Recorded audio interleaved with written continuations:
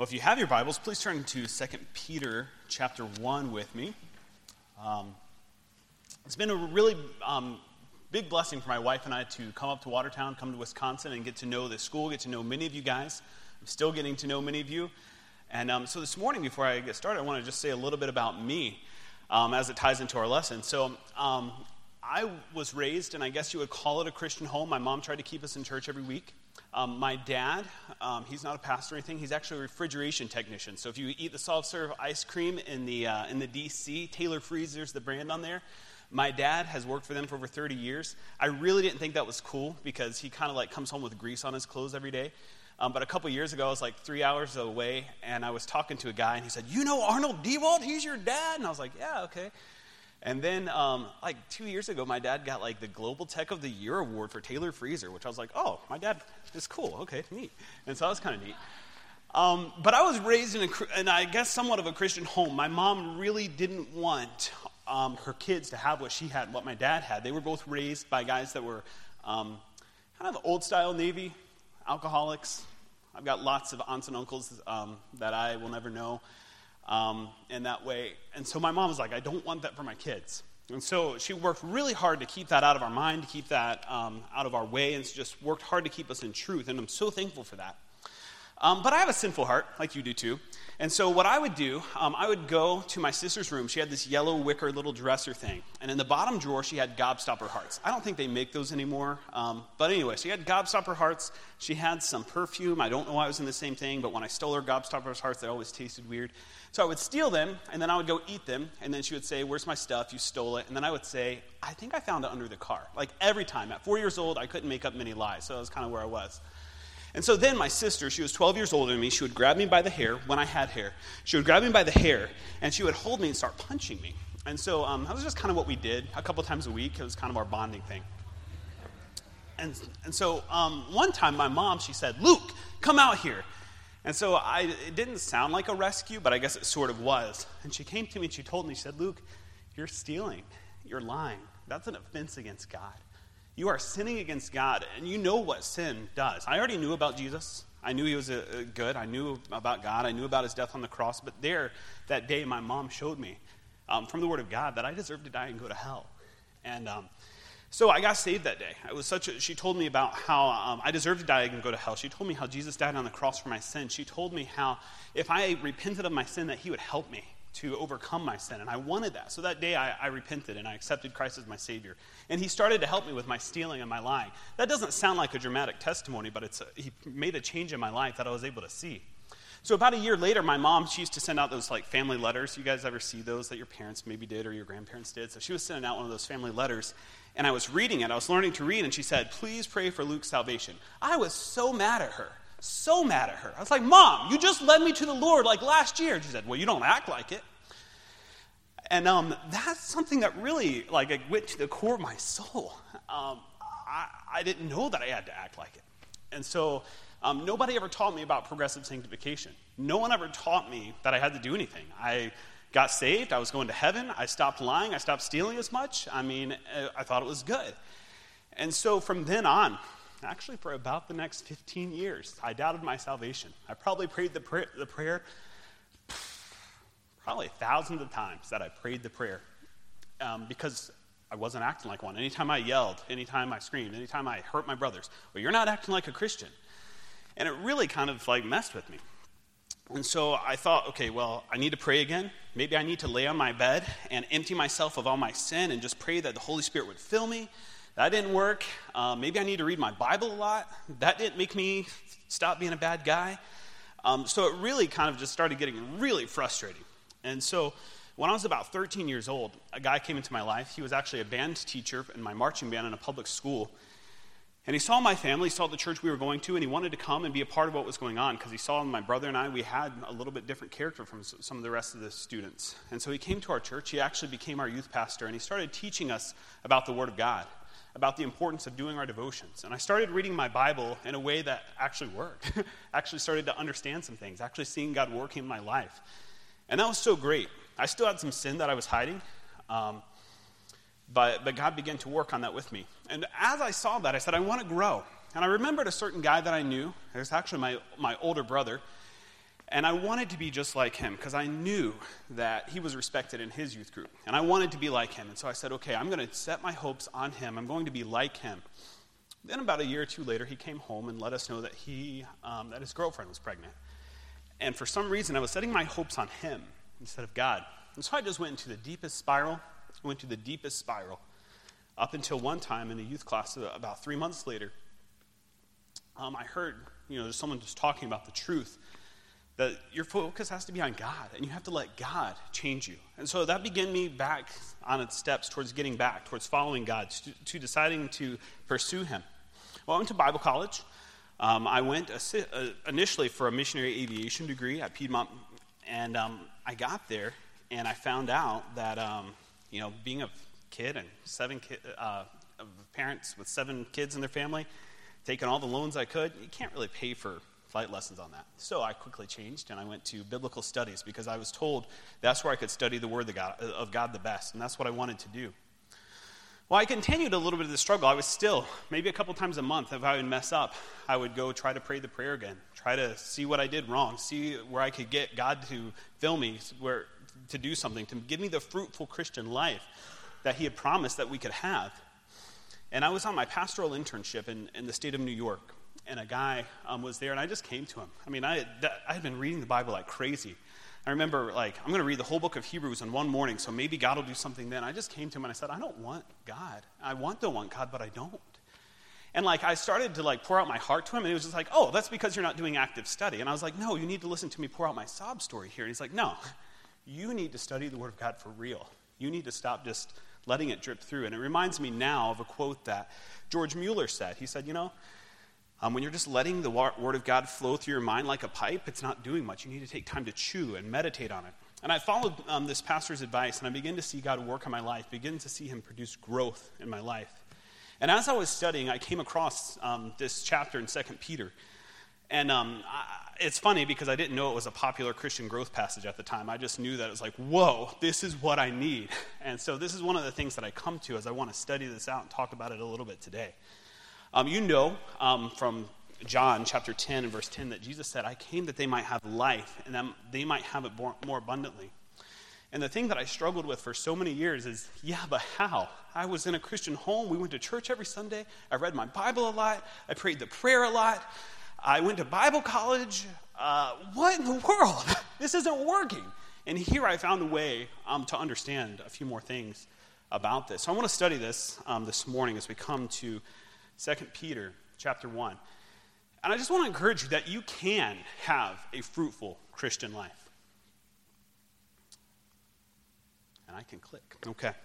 So let's look at this. Simon Peter, a servant and an apostle of Jesus Christ, to them that have obtained like precious faith with us, through the righteousness of God our Savior, Jesus Christ. Grace and peace be multiplied unto you through the knowledge of God and of Jesus Christ our Lord. I just want to take just a second and just look at this. Let's consider Peter for a second. You guys know the stories from the Gospels. You know that he was the guy that stuck his foot in his mouth. You know that he was the guy that walked on water. You know that he was the guy that denied Christ. You know that he was the guy that tried to get Jesus not to die on the cross. You know that he was the guy that was always vying for second place with James and John. So it's just a really interesting thing for him to say the first thing that he says about himself is, I'm a servant. You guys that have studied Greek know that this would be more like a slave whose life, their purpose, their provision is all guided by their master. And so it's an interesting thing for Peter, instead of saying, I want to be the second over the whole world, now he's saying, I'm a slave. And he seems to be pretty content with that.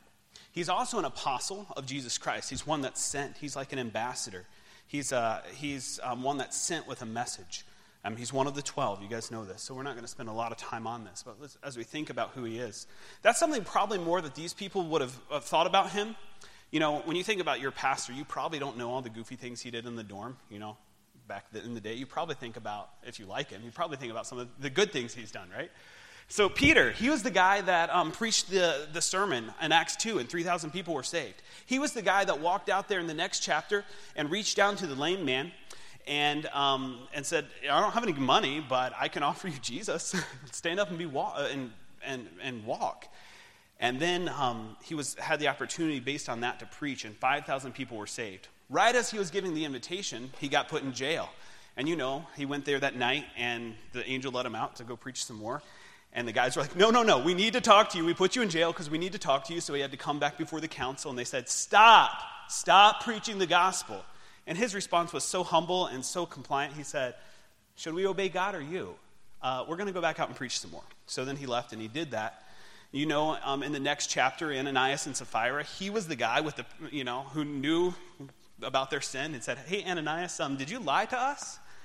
Did you actually give all this money that you said you gave? Yeah. It's like, well, you're going to die now for lying. And that happened again with Sapphira. And then, what happened next, okay? There was fear. There was people being saved. There were things going on. And so they put him in jail again, or they came to talk to him again. And he said, look, I'm going to preach. And they said, didn't we tell you to stop? In Acts 5:19, he said, is it better for me to obey God or man? By the way, I'm going to preach the gospel to you right now. He was kind of a bold guy, and these people respected that. And so as we think about some of the things with Peter, we could go several things that they remember, but his audience would have known of him as a guy who was in touch with God, who had the power of God, who God had used. And so they would want to listen to him. And I hope we do too today. So let's come in this. So he's writing to those who have obtained like precious faith with us through the righteousness of God our Savior, our Lord Jesus Christ. And so this is one of the things that when I was studying this out for the first time, it refreshed me, it broke my heart, made me angry, made me excited all at the same time. To those who have obtained a like precious faith with us. I thought that I was a broken Christian. I thought it wasn't working for me. I thought other people had a little bit more Jesus. I thought that there might be a second filling coming. But he says right here, to them that have obtained a like precious faith. Peter is saying, you have the same thing I have. You have just as much Jesus as I have. You have just as much potential as I have. And that was such an encouragement to me. Like I said, it made me a little bit angry because I'm like, well, then what have I been doing all these years? Why didn't anybody tell me? And so it was just such an encouragement to find that. I was not really raised in Pentecostalism, but it was kind of attributed there, the idea of a second baptism, second filling, or kind of thing there. But Ephesians 4 says that there's one Lord, one faith, one baptism. And if you're saved today, you have that. You have what you need. And so that was just such an encouragement to me to find out. So he's writing to people, and he's also encouraging them that they have what they need here. So let's look in here a little bit more. Let's come to verse 3. According as his divine power has given unto us all things that pertain to life and godliness through the knowledge of him that hath called us to his glory and virtue, whereby are given unto us exceeding great and precious promises, that by these you might be partakers of the divine nature, having escaped the corruption that is in the world through lust. So he's coming to them, and he's really just laying this foundation, as we've been looking at here, this foundation for Christian discipline, this foundation if you want to have a fruitful and rewarding Christian life. He says right here that God has given us everything that we need for life and godliness. His divine power has given us that. When we stop and think just for a second about the power of God, we know that he's the God that created everything. Hebrews 11:3 tells us, by faith we understand that the worlds were made out of nothing. We know that he is the God that raised Jesus from the dead. We see that in Romans chapter 4, that he was declared to be the Son of God with power by that. We know, according to Colossians 1:16, that Jesus is the one that made the world. And we also know that it's him. It says, by him all things consist. He's actually holding it together. He's making your heart beat right now. He's allowing your lungs to breathe right now. So we know that about him. We know that about his power. We also know, it's interesting to me, when I go to Psalm 139 and verse 13, it says that you possessed my reins. Reins is the word there, if you studied it out, is the word kidneys. God's held your guts, okay? He's powerful enough to create the whole world, but he's concerned with your intestines. That's kind of weird. But he knows every detail about you, and he cares about it all, according to Psalm 139, verses 17 and 18. He cares about you, and he is not limited in power in the great or the small. And then we come as we consider maybe passages that you already know from Ephesians chapter 1, chapter 3, that same power that he used to raise Jesus from the dead is the same power that he's working in you in, that he's helping you is available to you to live this Christian life. So we're so thankful for that power. So just think about that divine power that he's used to give us everything that we need for life and godliness. Again, this is one of those things. It's mind-blowing when you stop there and say, he has given us all things that pertain to life and godliness. Everything that I need for my Christian life, he has already provided.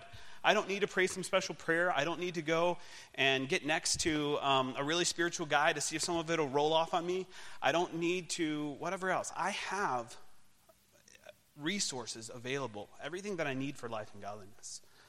You can think of this and maybe tie it in your mind to 2 Timothy chapter 3, verses 16 and 17, that all Scripture is given by inspiration of God, and it's profitable, it's useful, it actually works for teaching, for doctrine, for reproof, to show me where I'm wrong, for correction, to show me actually how I can get right, for instruction in righteousness, so that I can continue to progress in my sanctification to become more like Christ, that the man of God may be perfect, thoroughly furnished, equipped for every good work. God's given me that in his word. He's given me his Spirit. He's given me other believers. He's given me my local church.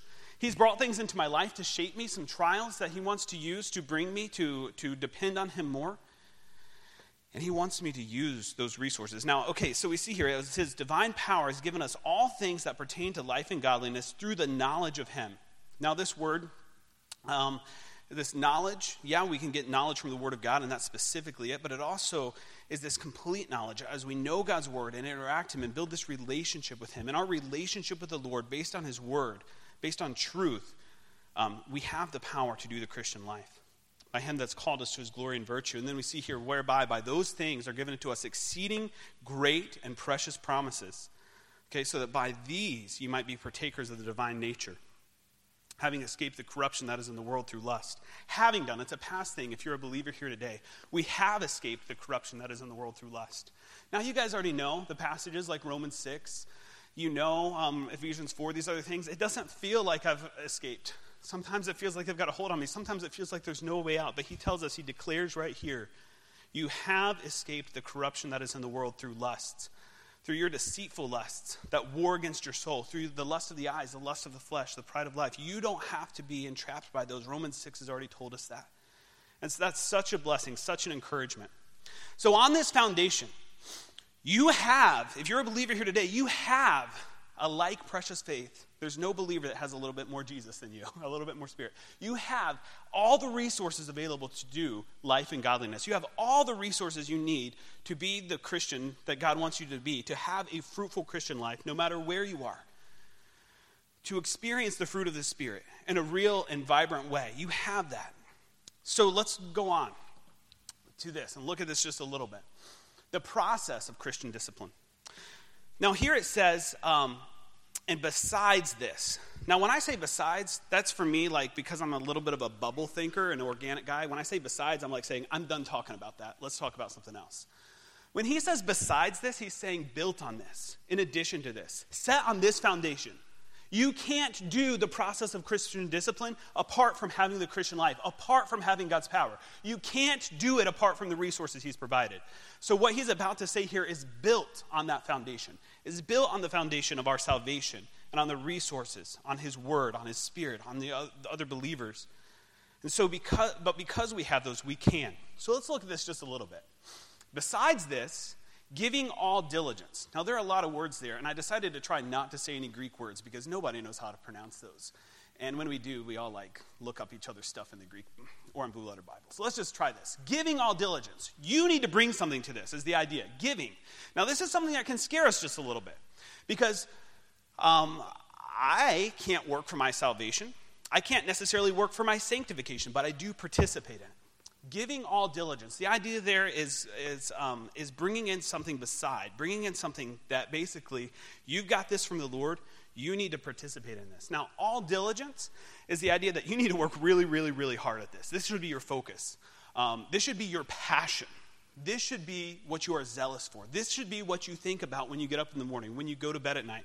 This should be what you think about whether you eat or whether you drink, doing all for the glory of God. You should be giving your all to this, he says.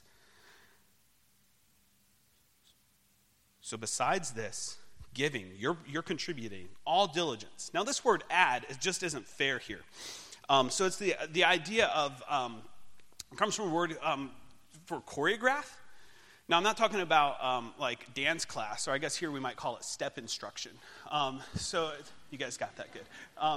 I'm not talking about a choreographer. Basically, back then would be like the producer. They would be the guy that got all the actors together. They would be the guy that paid them. They would be the guy that provided them a place to stay. And so he's saying, I want you to choreograph. I want you to provide. I want you to supply something. You are adding, okay? On top of because of what you have, you are adding, giving all diligence. Add to your faith. You have this salvation in Christ, virtue.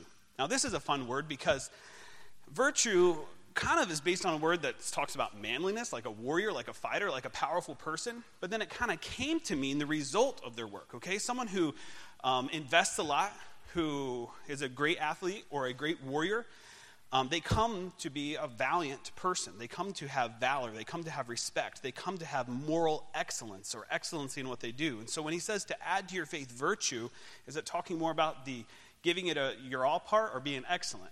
Well, kind of both. Kind of both. So this is one thing that's an awesome thing to me. When I find a new Christian or someone who hasn't been trained a lot, and I come to them and I witness them and they get saved, or maybe someone who was like saved and walked away from the church for a little while, and they come back to truth, and I'm discipling them. They want to know. They want to know. They want to do this. They want to serve. They want to grow. They don't care necessarily if there's an additional guideline that they didn't like. That's not the issue. They want to pursue Christ. They want to know, what can I do? What can I do? I want to give more. That's such a refreshing thing. But some of us aren't new Christians that kind of just came in off the street and found out that God loves us and did something different. Some of us have been raised in Christian homes, and we've seen some inconsistencies. Some of us have seen inconsistencies in churches. Some of us have seen inconsistencies in pastors. Some of us have just not felt cared about. My first time at a pastor's home, I was 16 years old. He needed somebody to move a chair from his basement to his living room, so we did that, and we were out in 5 minutes. My first and only time having a pastor in my house as a kid, I think I was 7 years old, and a pastor stopped by. He drove 45 minutes, which was nice of him, to drop off some food and left as quick as he could. I thought that there was some special aura. Remember back then I kind of thought I didn't have all the Jesus that they had. And so I just kind of wondered why we weren't special enough and why they wouldn't connect with us. That didn't make me very passionate about being part of what they had. And so it's kind of a weird thing to come to someone who's like, well, you're talking about all this excitement in the Christian life, Luke, but I kind of see how Christians act sometimes, and it's not that exciting. Well, remember what I told you just a few minutes ago? When I tried to set my eyes on someone else, it made me crash. He's not asking for someone else to be your foundation. He's asking for the fact that you have salvation in Christ. He's asking for the fact that you have everything that you need for life and godliness, for the hope you have in heaven. He's asking for that to be the reason that you give all diligence, to add to your faith virtue. But then he comes in here and he says to add to your virtue knowledge. Okay, we get that from the Word of God. If we had time, we would look. There's things all over the place about adding knowledge. Paul prayed this for his people. Almost every book that he wrote, you see this in Galatians, you see this in Philippians, you see this in Ephesians. You see that he wants them to grow in knowledge. You find Proverbs chapter 2, verses 1 through 4, when he says that he wants them to continue to grow, to continue to pursue knowledge, to pray and to seek it and to study his word. And he says, you'll get it. You'll find the knowledge of God. He says this should be the pursuit of our life. Jeremiah 9, 23 through 24, when he says, don't glory in your wisdom, don't boast in your might, glory in this, that you understand and know the word of God, that you know God by knowing the word of God. So we have this idea that we should add knowledge. That comes as we study and chew on the word of God, just like that pastor told me when I was on my internship. You need to actively study this. So he says to be diligent, to add to your knowledge, temperance. We could interpret that as self-control. As I come to know more about God, as I come to know more about what he wants me to be, as I come to know more about what he wants me to do, I decide to do that. Well, that's self-control. But then he says to add to your temperance, patience. We could say this is endurance. We could think of some of the cross-country runners. We could think of them. I don't want to practice with them. I was there about 5 years ago. I was with a friend, and I ran 3 miles of his 12 with him, and then I just started throwing up. And then I decided, Proverbs says, you guys have known this is a dad joke, but it says that the guilty flee when no man pursues, right? And so I said, okay, I'm just going to keep a clean conscience, and then I won't have to run. So So the idea there is perseverance. That God wants us to continue to persevere, that he wants us to continue to run, that we take our self-control and then we keep doing it. And you guys know this. There's some times in your Christian life when you're like, okay, I need to read my Bible. So you read your Bible, you see the fruit of it, and you're like, that's great, I did that. And then you kind of get off, and then you're not this fruitful Christian. You're like, well, I tried reading my Bible, and I'm not a fruitful Christian, so that doesn't work. No, it doesn't work because you're not doing it.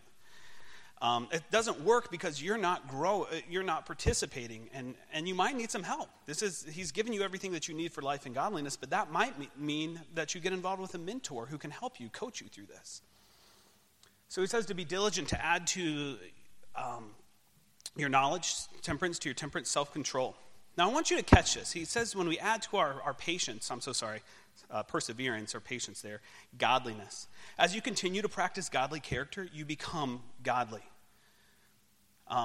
You become like God in his qualities. You become a person with character, and we could compare Romans 5 there if we had time.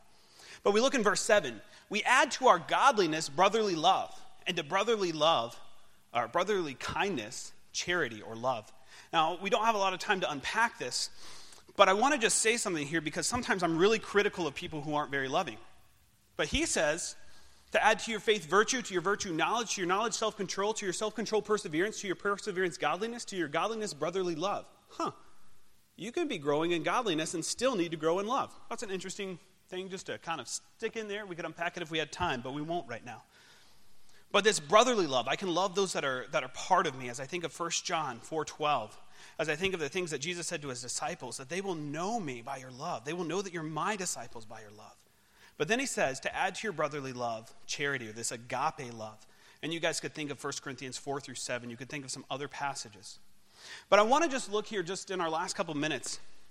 He says in verse 8, for if these things that we've just listed are in you, if they are abounding, okay, if you are abundantly supplying them, they will make you that you will be neither barren nor unfruitful in the Christian life, nor unfruitful in your relationship with the Lord Jesus Christ, nor unfruitful in the knowledge of our Lord Jesus Christ. You can be a fruitful Christian, and you should be, based on what he's given us, based on this process. I guess we should go on to the next slide. But he that lacketh these things, he that decides, hey, I'm not going to do that. I don't have time for that. I don't really feel motivated for that. I don't think it's going to work. He that lacks these things is blind. He's insensitive. He cannot see afar off. He's forgotten that he was purged from his old sins. Remember when we have been escaped the corruption that's in the world? He forgot about that. Remember how I told you I doubted my salvation so many times? I expect that from someone who's not living a Christian life. I expect them to doubt their salvation because that assurance comes as we bear fruit. If we're not bearing fruit, it's easy to doubt. So he comes and he says, wherefore, rather, brethren, give diligence to make your calling and election sure.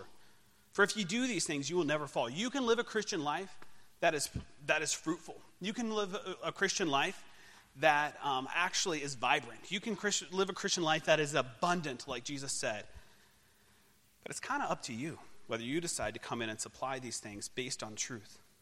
But then he says here in verse 11, for so an entrance, we'll come here, for so an entrance will be abundantly ministered unto you abundantly into the everlasting kingdom of our Lord and Savior Jesus Christ. That choreography that we're supposed to add and bring this, that's the same word he used right here. It's going to be choreographed back to you. It's going to be added back to you. It's going to be supplied back to you in abundance. So he comes here and he reminds us that we can do this. Now, I want to put this out here because this can seem insensitive to someone who's struggling in their Christian life. This isn't something that happens in a day. This isn't something that happens in a year. This is your whole Christian life. This is something you might need to get help with. This is something, if you're struggling, you might need to ask somebody about. This is what we're here for. But it's something that you can have this abundant life. Now, it's just throwing in here, it's up to you, though. You won't automatically have an abundant Christian life. You won't automatically have this fruitful life. That is your choice. Now, I have to throw this in just in case they decide to go to 2 Peter next semester. Wherefore, I will not be negligent to put you always in remembrance of these things, though ye know them, and be established in the present truth, Yea, I think it meet, as long as I'm in this tabernacle, to stir you up by putting you in remembrance. Knowing that shortly I must put off my tabernacle, even as your Lord Jesus Christ has showed me. So he says, I'm going to die soon. And I know I've already told you guys this, but I'm telling you again. And guess what? I'm going to tell you again until I die. So if you've heard this before, meditate on it again today. If you're hearing it for the first time, take some time to dig into this. If somebody preaches on it again, take some time and chew on it and say, I can have a fruitful Christian life. And I want to choose to do that. I want to encourage you guys to do that, especially in the middle of the semester when it's easy to start letting homework take the place of devos. Let's pray. Father, we thank you for your goodness to us. We thank you for your word. We thank you for the fact that it is living and active and sharper than a two-edged sword. We thank you for our salvation. We thank you that you've given us everything that we need for life and godliness. And we pray that you would help us to be willing to take the steps to be disciplined believers who have fruitful Christian lives so you can be glorified in us. We thank you in Jesus' name. Amen.